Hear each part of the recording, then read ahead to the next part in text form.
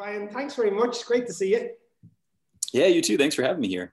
Yeah, so, yourself and Chandana have been working on the report, so we wanted to kind of dive into that today. But before we do that, just wanted to kind of get to know a little bit about you and kind of how did we get here. So you're pretty well known in the industry through Moby Health News, but maybe tell us a little bit about how did you get into journalism, and then maybe how did that kind of morph into or evolve into kind of digital health?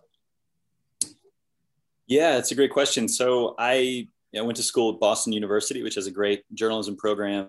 And I took advantage of that a little bit. I was actually a liberal arts major, so I studied philosophy. And, here and there, I kind of picked up a journalism class. But I think more than anything, the piece that was really pivotal for me in school that kind of pushed me onto this path was, it's not really a study abroad program, but it's similar to that. It was a study in Washington, D.C. program. So I spent a semester really being like a reporter, a political reporter. I wrote for a state newspaper, sort of their DC correspondent, because they're small enough they didn't have one. And I also one day a week I worked for Atlantic Media. They had it's still around. It's a pretty well known in DC anyway magazine called National Journal. And part of what they did was they had a twice a day newsletter that I believe they printed out while I was there. I can't remember if they emailed it during my time. I wasn't involved in the operational side of it, but anyway, yeah, I worked in a newsroom that was putting out a twice daily newsletter all about what was going on in Congress that day. And it was called Congress Daily. And it was a lot of fun. It was written, very quick items with some personality. It was super inside baseball kind of politics stuff. And so just working with all these old political reporters, I got a real taste for what that kind of reporting and that kind of writing could look like. And this was, 2004, I want to say, so still pretty early days of online publishing and, big media company like that. It was kind of interesting to be there. But, I think like a lot of people, like just spending even that semester writing about politics, I knew it wasn't for me. I didn't really want to spend all my time thinking about US politics, thankfully, but I did love DC. So after graduating from BU, I moved down to DC and I got a job more or less right out of school, a couple months out of school. I was really lucky at a company called Fierce Market. So you might know Fierce. They've got a bunch of healthcare publications as well. But I was more on their tech side. So they were mostly a telecom publisher when I was there. That was their flagship publication. So I wrote about the wireless industry. And I helped them launch a series of publications that were more focused in mobile. And so the first one that I did for them was focused on mobile content. And this was all pre-iPhone. And back then, if you remember, all the mobile operators were trying to figure out, how can we get music on these little phones? How can we maybe even get people to watch live TV on their tiny little flip Sprint phone? I actually had a phone from Sprint where I could watch local television on in 2005. And so it was terrible user experience, but really fun to kind of watch an industry like that sort of evolve out of nothing, it seemed.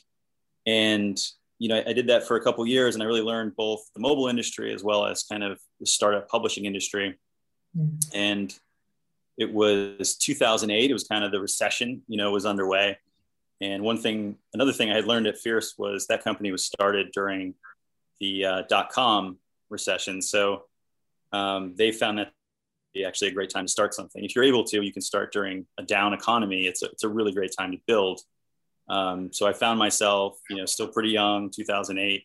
Here comes this recession. I thought it was worth taking the risk to start my own little media company.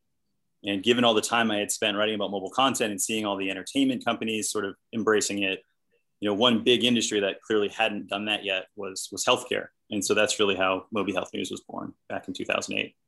Brilliant. Martin, before you even prod further, I was just, I had a bit of deja vu here because we seem to have had a lot of guests who've been in DC, been in the middle of politics. So when I look back, Chris Coburn, I think, interned there. Sarah Islin grew up down the road from Capitol Hill.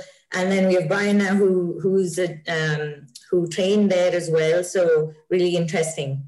Yeah. And then you're not even the first journalist. We had Lisa, we had Steve Krause. Yeah. It's a small world.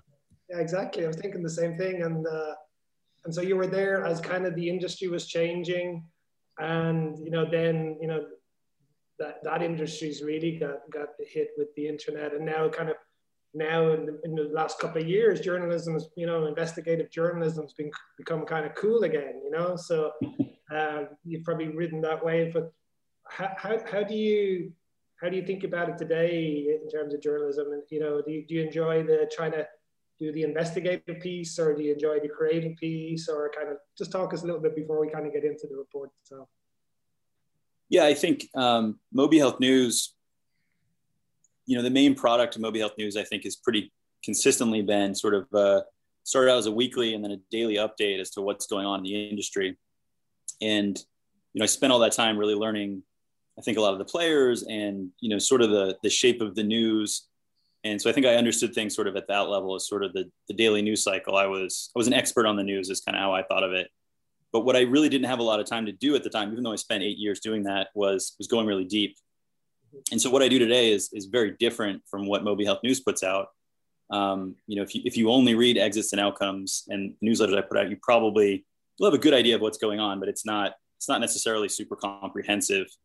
So I sort of trade that for going deeper. And so part of that is, going really deep into particular companies. How did they, what sort of success are they finding? What sort of traction are they finding? What is their go-to-market? And then to the best of my ability, using some investigative journalism skills, trying to figure out, what are their financial numbers? What are their user metrics? And, what are some of those decisions that maybe help trigger that? So yeah, I agree. I think that sort of journalism is more in vogue today. I think there's more people doing it. I think there's more appetite for it. People are now willing, I think, to pay for that kind of journalism. And maybe that wasn't really the case, 7 or 8 years ago, or even 10 years ago. So I've certainly benefited from that. Exits and Outcomes is primarily a paid publication. And that's really great. I think as a journalist, to have someone pay you for your work, it's a very easy, virtuous cycle there. And it does get a little bit more difficult when you start putting sponsors in the mix. It's kind of, you have two different groups you're trying to serve. So it's a much cleaner model to kind of focus more on the subscription side. So yeah, it's great. I love it. And it's been a lot of fun the last year and a half. We're big fans, and that's why we're chatting to you, I guess. And it's a very natural evolution as the industry's kind of evolved to, going deeper and really trying to understand, what stuff actually works and what stuff people will pay for and all that. So maybe maybe we'll get into just one more kind of question before we get into the report. One of my sources tells me that you have a passion for brewing as well. So yeah, I want to dig into that later on, because as an Irish person, that always piques my interest. But maybe just on that idea of the sources, how do you, without going into any state secrets or anything, but how do you go about trying to get the types of content, without detail now, but how do you try and get the type of content you do for Exits and Outcomes, which is actually, so enlightening in terms of trying to join the dots, all the news that's out there, but actually trying to get conclusions. So how do you go about that? Yeah, it's a good question. I think, just at a really high level, one, I think when you're starting something new, you should have some sort of insight as to what's changed in your market, or some sort of leverage that maybe others don't have. I definitely think I have a pretty big network now, just given all my time in the industry. So I can certainly call on people to help me understand things or explain things. And I do that quite a bit. I think a lot of journalists rely on people as sources for information. And I do that a little bit, but I think more than most journalists, I'm really focused on public information that is already out there, but is hard to find. And I think, this is a well understood thing, that there is too much information, and there's a lot of money to be made and a lot of, services to be built on helping people better, analyze all the information that's out there. But I don't think people are doing that incredibly well yet. I think especially journalists, they do spend so much time sort of focused on announcements and focused on just interviewing people. Mm-hmm. Whereas, 2008, when I started Moby Health News, there was not a ton of, information just kind of sitting on companies' websites or sitting in government databases. I mean, just the amount of information accessibility that has changed in the last 12 years is just massive. And who has the time to go find it all and pull it together? And so that's, I figured I did. So I do spend most of my time really digging into government databases, using all kinds of different tools to kind of just look for those little details, because, you just need a couple to have, a must-read newsletter each week. And so I do spend most of my time just sort of digging around, trying to find stuff. And, even things like, I think one example that I have used a few times, I'm happy to share, is, a lot of these companies in digital health that are selling to employers, one type of employer in the US anyway, is a local government. So if you're, some small town in Indiana, you probably publish the contract that you inked with Virgin Pulse so that your employees could navigate their health benefits and have their wellness challenges. Like, all of that information is sitting on that town in Indiana's government website in a PDF probably. And you can read the entire contract, every number in it, every guarantee, all that. So that's the kind of thing that I'm pretty good at finding. I think those are pretty easy to find, but if you do enough of that, I think you can write a really great report on a company like Virgin Pulse, which I did a couple months ago. Cool. Yeah, you're like a web sleuth for digital health, basically. I've always wondered, who is the person who goes to that 24th page on your Google search? Or like when someone releases a 25-page document with like all the fine print and you're like, oh, who's going to read that? I think we have our answer. And that's why we get the detail that we do. Yeah, cool. So let's start to go deep a little bit then. So we're going to talk about digital therapeutics and specifically prescription digital therapeutics. But let's start there. Like, why digital therapeutics? Why is the report focused on that? Yeah, why should people be interested? Right. I think it's sort of tied up in the discussion of what is a digital therapeutic. I think digital health has come to mean so many things. I think people use that term pretty loosely now. You even see it, companies that are building EHRs, EMRs, they'll refer to themselves as being digital health now. That wasn't always the case. That used to be health IT. And so digital health has just sort of subsumed everything. I think one of the issues with that is, if you are a company that's trying to break out, is trying to prove yourself, these terms sort of become meaningless very quickly. And so I think the term digital therapeutic is yet another attempt to sort of separate a segment from the pack. And in this case, I think this is referring very specifically to digital health interventions. So these have to be things that are, patient facing. They're actually touching the patient. And in particular, I think they're software driven interventions that are making some sort of claim about either treating or managing or preventing a disease in the patient. So that's kind of the basic definition that I know the industry has sort of come, to a consensus around. But the key to it is they're not just interventions. They also have some sort of evidence that back them up. So these are interventions that actually work. Mm-hmm. And so the appeal to most people in digital health who have an intervention, who wouldn't want to be a digital therapeutic if that label means your intervention works? And I think that's why we're seeing everyone claiming, we're a digital therapeutic too, or digital therapeutic too. And, so I guess, why now? Why are digital therapeutics kind of bubbling up? I think it's a combination of sort of some of these groups doing a really good job of getting the message out as to what this concept is. And then many years in the making of companies just trying to convince payers, I think, especially, that what they're working on will produce positive patient outcomes and will actually help people. And so, the term is really attractive to anyone who's been fighting that fight for so long and, want to become a part of the world of digital health that actually works and that actually helps people. I love that definition. It works. Yeah. And I think, Martin, when Brian and I chatted and we were considering collaborating on this, we obviously started quite wide. We were like, okay, what do we want to talk about in digital health and digital therapeutics? And we just realized it's so noisy and we could just go down all kinds of rabbit holes. And we were like, okay, so let's just, fixate on one smaller niche. And it makes sense because, just like Brian described, I think these are the ones that, where it's quite literally what the name says it is. It's therapeutic, that's digital. So let's write about these. And, these are the ones that actually doctors can give to their patients. So it just makes it all more tangible and real, rather than just a blanket, here's a remote monitoring thing that could do anything under the sun. Yeah. It's great. And we've done a couple of these roundtables, very interesting how COVID has kind of made telehealth mainstream. And so, physicians who maybe, or healthcare professionals who didn't really know about it now kind of get it. But I think we face the same challenge with digital therapeutics to convince the mainstream. You know, my perception is that it's this cool thing that's been talked about by a relatively small niche of people. And as an industry, we have to really help, you know, on frontline healthcare professionals and those folks who are kind of administering these payer plans to understand, what does it mean? Okay, so it works, great, but like, what does that mean? Does that mean that people are going to get, you know, what type of patients are going to get better because of this, or how much are we going to save? So that's what we'd love to dig into now. So Chandana, you're the co-author on this. So why don't we kind of switch gears and kind of focus then on prescription and prescription DTX and what that might mean if we were trying to explain this to either doctors or nurses or my mum about, like, okay, why should they care about this?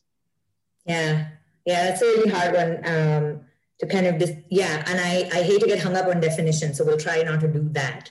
But I think at its crux, a prescription digital therapeutic, and Brian, please jump in here, is what we're saying is there's a digital intervention which could either prevent a disease, it could help you manage a disease, or it could be the cure itself on its own as well. So it's doing one of those functions. It's clinically validated. In an ideal world, it's regulated. It's not necessarily true yet, but you know, it should. And what it's doing is that because it's digital, it's a software, and it's bringing about some sort of behavior change along with possibly other physiological changes in your body. So that's it. But I don't think that'll convince your mom. I think it might be good enough for some of the clinical practitioners and others out there. Would you agree, Brian? Yeah, I think I don't write for the general population. I know a lot of journalists are really skilled at explaining things simply, and that's not a skill. I think, as we've established, I'm good at finding things. I'm not necessarily great at explaining things, so that's something I'm always struggling with. But you know, I think it's helpful also with the report, you know, being focused on prescription digital therapeutics to understand what, you know, how we came to define that, just because we needed to draw an outline around it. And it's not as straightforward as maybe it sounds, but you know, I think we came up with 4 buckets for prescription digital therapeutics. Yeah. And a little bit, this is a little US centric. I think I'm very US focused. So this may not be true everywhere, but I know in the US, you know, the FDA in some cases says this product, this intervention is not, it's risky enough that it needs to be prescribed. You can't just find this over the counter. There needs to be some sort of prescriber, a health provider of some kind with prescription authority to say, you know, this is for you and you should use it. And, you know, they then have some oversight of your use of it. But so that's a pretty clear category. And there are, I think, the main companies that I think of in this space as being prescription digital therapeutics today, the best examples are ones that are prescription only. And that typically is because they made a claim when they were going through the FDA that said their intervention treats the patient, mostly through software. So that's sort of the like very easy, cleanest way to think about this. But when you talk about prescription digital therapeutics, just because so many companies want to be digital therapeutics and then some of them happen to be prescription, you end up having a broader category. And so there are some companies that are not regulated as prescription only, and you could get them over the counter, but the companies have decided, and I think in some cases for very good reasons, they want a physician or another healthcare provider to recommend it, or even in some cases prescribe it to people, even though they don't have to, even though it could be sold direct to consumer. And they do that maybe because they think it will help the patient to have someone in the loop that's a professional. It could be they think it's going to be really hard to drive enrollment in their program if they don't have a provider involved in pushing it and suggesting it. And so there's all kinds of reasons. But I think the other 2 categories, another one is in some cases a company is regulated as prescription, but it's not because of the digital therapeutic. It might be the component of their product is, you know, maybe they're helping someone titrate their insulin, and there's some, you know, a higher risk piece of their product that is really a medical calculator. It's not therapeutic. It's creating, you know, data that needs to be accurate. So they fall into this category because they also have a digital therapeutic, but, you know, they're regulated for other reasons. Yeah. And so I think that kind of covers it. I mean, I think it's sort of that world that this report focuses on, and ends up being a pretty good chunk of companies in digital health and in digital therapeutics. But yeah. Yeah, I think we also looked at one more category, which is a bit more future gazing. You know, they aspirationally want to be prescription digital therapeutics. But yeah, I thought it was a really interesting exercise because I hadn't really viewed this world through that lens. But when you really dig into it, and I know it was quite painstaking for us to, number one, make a comprehensive list of which are the true prescription digital therapeutics products out there. And, you know, obviously that could be a reason for contention when we put it out there. But I think we feel quite comfortable with what we've put. And then just the categories you described there, I think it gives a really good foundation for how we think about this space. Yeah, absolutely. I think you should be fair on yourself, Brian. I think you've done a good job at breaking down a very complicated thing into something that, you know, is crisp and clean. So you have the 4 categories and you have, you know, a small number of players in each, which I think is great because you see these charts with like all these companies and they look nice, but it makes no sense. Yeah. How do you guys think about you know, things like VR, where, you know, it can be used? There's some really interesting studies about it being used to help with pain management and you know, especially with you know, kids and stuff like that. I mean, do you see those types of things being incorporated here, or is that a separate category? Yeah, I would say it qualifies, but and it's a combination of a hardware and a software, right? So they have the device and then they have the app, but so it would qualify as a digital therapeutic. But if it's not going to be prescribed or not yet, then it's not a prescription digital therapeutic. Yeah, I would agree. I think I'm not sure if this made it into the report. You know, I mean, it's amazing how quickly this is still pretty new subsegment of digital health, but also it's moving so quickly. Like even in the last month or two, you know, I've learned a lot. Things feel like they're evolving very quickly. But anyway, yeah. So there's one way of thinking about this that came from Brent Vaughn, who used to be CEO at Cognoa, and he recently joined Cognito as CEO. And you know, not hopefully I get this right since I'm attributing to him, but his basic construct was there's sort of been 3 phases for digital therapeutics, and the first one was really focused on medication, just helping people take their medications, you know, what we used to call medication adherence, maybe. And that was a lot of the early players in the space. And then where we're at right now, I think most of what we see on the market today and what's in development are companies that are creating things that are really appified health coaching. So they take cognitive behavioral therapy or something like that. It's typically CBT, but there are other flavors of behavioral therapy beyond that one. And they basically just automate what the human coach does today or used to do, and they put it into some kind of an app. So those are typically on, you know, a mobile device. They could be on a computer. It doesn't really matter.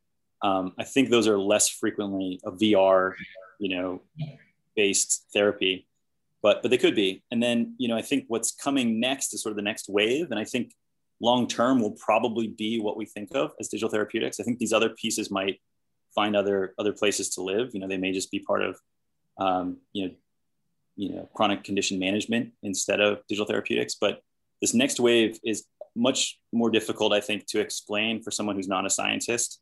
But, you know, companies like Cognito and Cognoa and Akili are creating digital therapeutics that are not teaching you new behaviors. They're not trying to help you learn new skills like a coach would.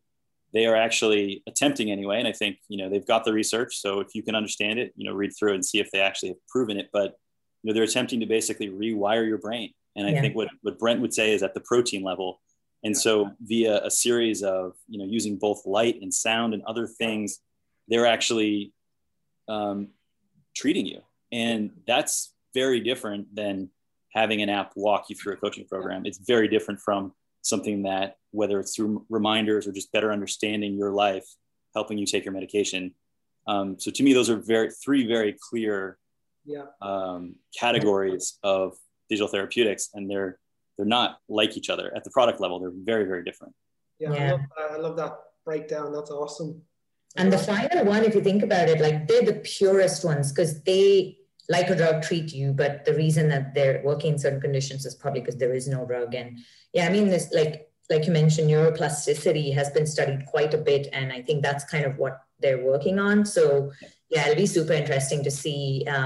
Martin and I had a call as well. I won't name anyone, but like a couple of weeks ago with an interesting company which is attempting to do the same thing, you know, working in the attention space. autism and ADHD exactly do this, impact them through just, you're watching your regular movie, but it's just changing in color and in lighting and all of that to actually impact your brain. Right. Yeah, I think that's a good point too. This is mostly, and it's really interesting because it's mostly a pediatric population because of that neuroplasticity piece. It's just, that's the right time to really, I think you can see the most effect at that age. That's not to say they won't figure out ways to do this with older populations later on, but it makes sense that most of these are starting with therapeutic areas like ADHD and like autism. Yeah. But yeah, it won't just, won't end there. I think there's a lot of other neurological conditions that they'll target as time goes on. But it's a great area to start because there's such an unmet clinical need.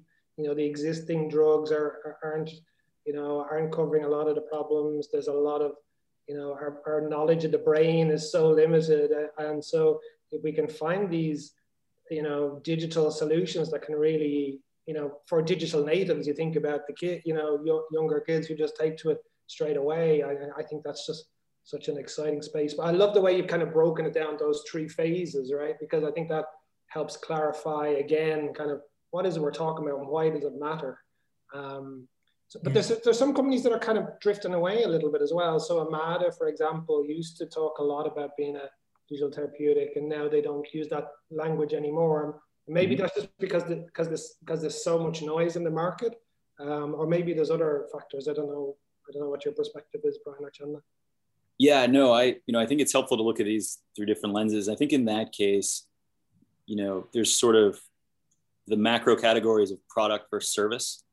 And I think digital therapeutics, especially prescription digital therapeutics, fit much more nicely into the product category. And I think when you start adding humans to the mix, you may still have a digital therapeutic at the core of what you're offering, but you're really now a services company. And I think companies like Omada, who have been at this for a long time, they absolutely have a digital therapeutic at their core. That's what their DPP program is. And I think they've done a lot of work to make that more effective and more personalized, via technology and via just being a remote program. That it's, I would consider it a digital therapeutic, but I understand that they see their path as becoming more of a virtual care provider.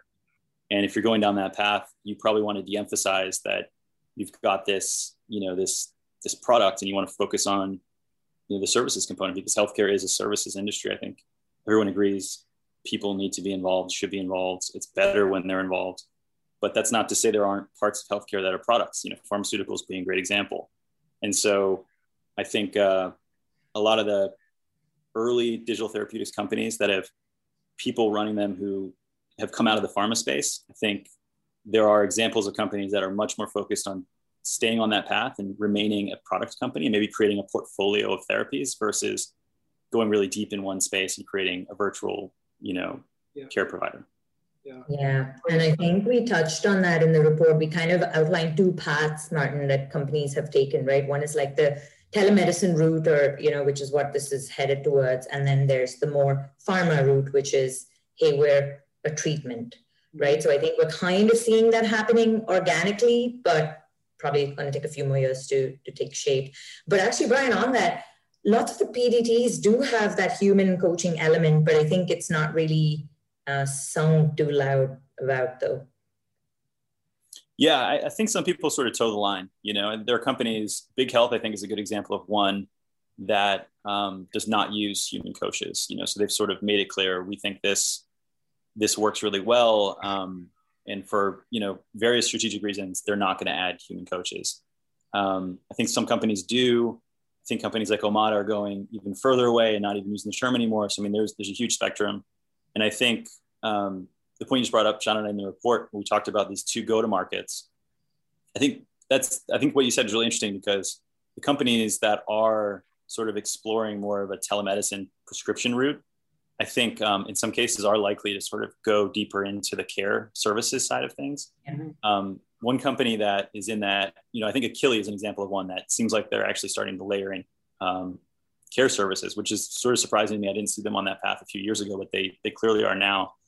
And then you look at Pear Therapeutics, they were the first, I believe, to launch a D2C type channel. So, they're basically marketing to consumers, getting people to a website, which they can then connect via a virtual visit with a prescriber and get their DTX. So I still think that despite that go-to-market, they are clearly staying on this path of being a products company.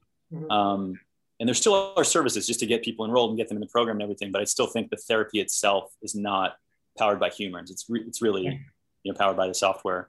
Whereas with Achille, I don't know. It seems like they might evolve maybe more into a care services company. It's sort of TBD again.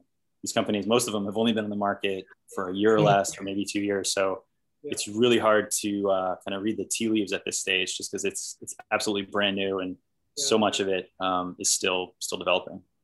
Most of them are brand new. There's a couple that have been around, like WellDoc has been around for a while, right? Probably one of the first in the space. And Silver Cloud has probably been around, although probably not that big in the US until the last couple of years, but they've been kicking around for a while. And I suppose the question then is, this idea of like going to market, do you see that the incumbents, like on the product side, do you see the pharma guys being a good channel? Because some of those partnerships haven't really played out. And if I'm a relatively small company in the space, trying to create that go-to-market infrastructure is tough. And so kind of curious, like how you think about working with the incumbent life sciences companies and what your observations are there.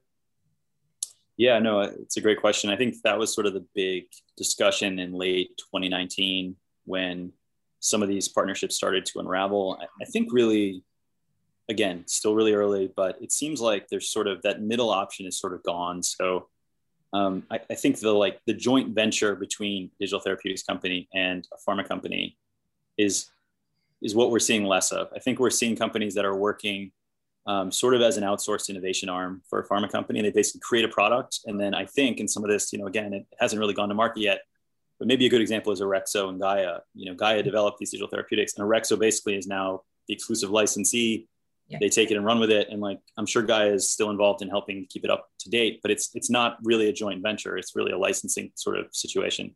Yeah. And then other companies like Pear, they broke up with Sandoz and Novartis, and they're now going it alone. Achille, I think in their R&D stages in their early years, they always believed they would get big pharma partners and go to market that way. And by the time they got to market, they've really come around a 180 as they described it. And they're going entirely on their own, building their own go to market. And even that has evolved. They're not necessarily going to build a big sales team like a pharma company would do. They are finding that maybe going the route of telemedicine and virtual visit prescriptions is a better model for their therapy. So there is a spectrum, but I do think that centerpiece of sort of two partners coming together and figuring this out is sort of where it was in 2019. I don't see that anymore. I think that's much more rare. Yeah. We probably need to see how companies like Click Therapeutics go to market with some of what they're doing with pharma companies. They've got a D2C products on the market today, but they've got a couple in the pipeline that should come out soon with some big name pharmas. So I'm really curious what that looks like when it actually comes to market. But that might fill in that middle piece. But yeah, for now, it's kind of go it alone or develop it and then sort of hand it off to a pharma partner to commercialize. Yeah, that's really interesting. Yeah, even just based on some of the conversations with, more recent or newer up-and-coming digital therapeutics companies, I guess, it's really mixed. I don't think like pharma is their default go-to partner anymore. I think there are a lot of them exploring other models or even just D2C. I can't remember who said it to me, but they said if your go-to-market strategy depends on one partner, you're probably going to fail. But so, Martin, I'm just looking at the time and. Okay, I thought we were only getting started. All right. Okay. So, what else is in this report? What else have you? Some really interesting stuff coming out here. But what else did you find that you were doing this work? I feel like we were only on page 2. What are the big takeaways? Well, I found a lot of the work around the investment space and the clinical efficacy space that Sean and her team did to be really fascinating. I mean, I haven't dug into that in any kind of comprehensive way. I'll write about news now and again, but just to see some of those numbers and see those trends, I thought that was really a really great core piece of the report. So I found that to be fascinating. I think some of the interesting, these are sort of just bullet points here and there throughout, but just looking at some of the policy that's developing around reimbursement, some of the regulatory changes. I think people are familiar with a lot of that. But then I think there's also some sort of little scoops around, reimbursement and coding in the US and how some of that's developing that I don't believe has been reported beyond exits and outcomes. So it's some of that's in that report as well. So yeah, it's great. I mean, I'm really happy with it. And, I really appreciate the opportunity to collaborate with you and the team. And it was a lot of fun and I learned a lot.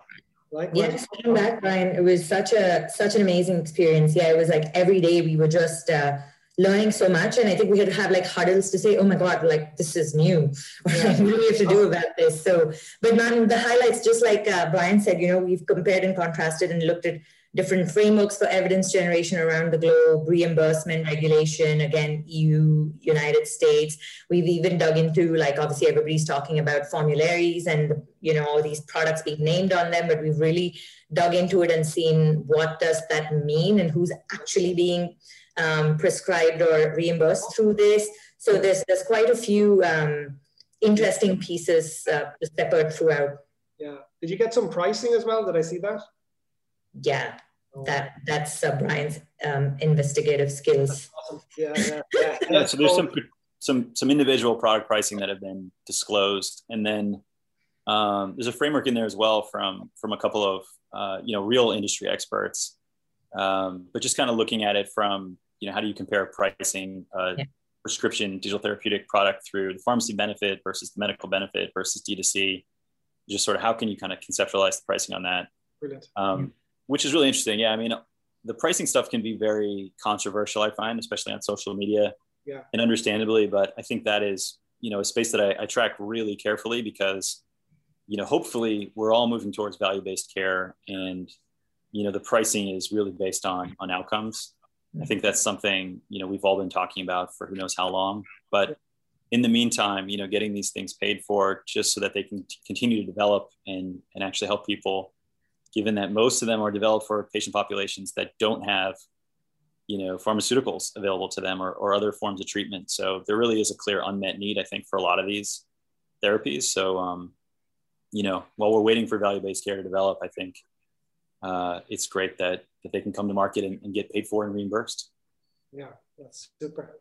And one last question. So you've been at this for a long time, 2008, right? So you've seen digital health kind of blossom, and then you've seen the start of digital therapeutics. Like, where do you think we are in this marathon? Are we, mile 1, mile 10, mile 20? Where do you think we are in the digital therapeutics journey? Oh, that's tough. I mean, for digital health in general, I think nothing super insightful, but clearly, this past year and a half has been a huge catalyst. I think it always feels like, day one in digital health, for the past, I'd say probably 5 years, it's felt that way. Okay. It's just moving so quickly. I think what's funny, Shadow and I were talking about this before the call. When we sold Moby Health News in 2015, it felt like probably the year leading up to that sale that things were slowing down. And, some of the numbers for investment in space were kind of peaking in 2013, 2014. Yeah. And so, I kind of took a year or two off after I left HIMSS in 2017 and, I was working on other things, but it really is surprising to me how much the space has grown between 2015 when I left, when I sold Moby Health News, and then when I left HIMSS in 2017 and, started up, in 2019. It's just super surprising to me how big digital health has become, how important it is. And some of these companies posting, 100 million annual revenues, that's not just one or two companies now. There's a whole category of companies that are that size. So I think it really does feel like we're just getting started again. So cool. Well, hopefully this report is just the start of more collaborations with you, and we'll find other topics to dig into over the years. That'll be fun. Thank you. Absolutely. Welcome to the club, Brian. Once you're in, you can never leave. Right. Good deal. So I know we have to wrap up now, and I think I know the answer to this, but if you were not a journalist, if you were not in digital health, what would you rather be doing? Oh boy. Yeah. I think Martin alluded to this earlier. So my plan the day that I graduated from college was, I knew I was going into journalism. And so I wanted to work at a startup, learn how they did what they did, and then start my own thing and then sell that. And, you know, based on that first job, create a version of that company myself, sell it, and then use that money to start a brewery. That was my dream at the age of 21. And so 17, 18 years later, I did some of that, but I never started the brewery. I think one of the big things that's changed is everyone has a brewery now. And there's something like, I don't know if they're closing because of the pandemic, but there's something like 10,000 of them in the US now. And when I made that plan, I think there was 1,000, maybe a couple thousand, maybe less. So the world of craft brewing has changed quite a bit too. So I think I missed that. But if I had never gone down this path, maybe I would have found a way to love brewing beer. It's a lot of fun, you know. Yeah, I don't know, we don't need to get into it, but I found ways to be a part of the brewing community. And it's, you know, when I have time, you know, I've got 2 little kids now and pretty busy, but yeah, a couple times a year I still get to brew a beer, so it's a lot of fun. Brilliant. Can't wait to try one in person whenever that is. That'd be great. Yeah. Awesome. Thanks so much, Brian. Thanks again, Brian. Good to see you. Thanks, Kevin.